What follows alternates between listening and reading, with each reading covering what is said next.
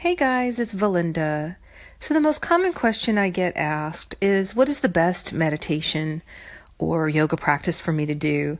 And what I notice in my 17 years experience teaching is that people spend so much time planning, deciding, worrying about their space, getting their space set up, that they're not doing.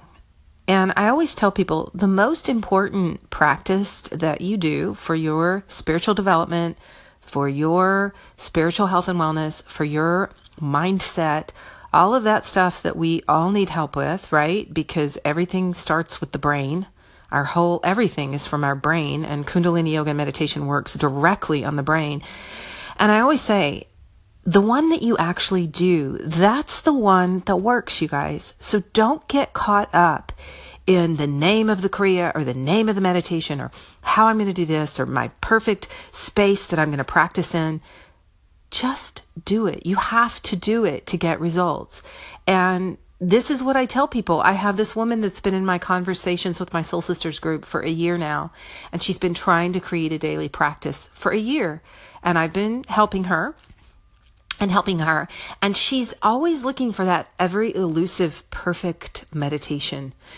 And she just messaged me recently and said, I want to find the 0 point meditation, Kriya. And I had never even heard of it. I've been doing this stuff for 25 years. So I looked it up, and I did find Catalyst Yogi taught this Shunya meditation. And I know Yogi Bhajan talked a lot about 0 point or Shunya.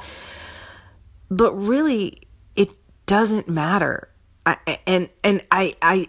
I hesitate to say that as a yoga and meditation teacher, but it really doesn't matter what you do. If you are doing 3 minutes a day of long, deep breathing, you are demonstrating to your higher self, to your soul self, to your consciousness that you are serious about healing.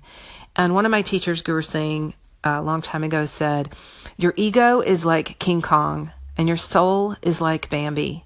And maybe after 20 years, King Kong will say, oh, you're serious about this.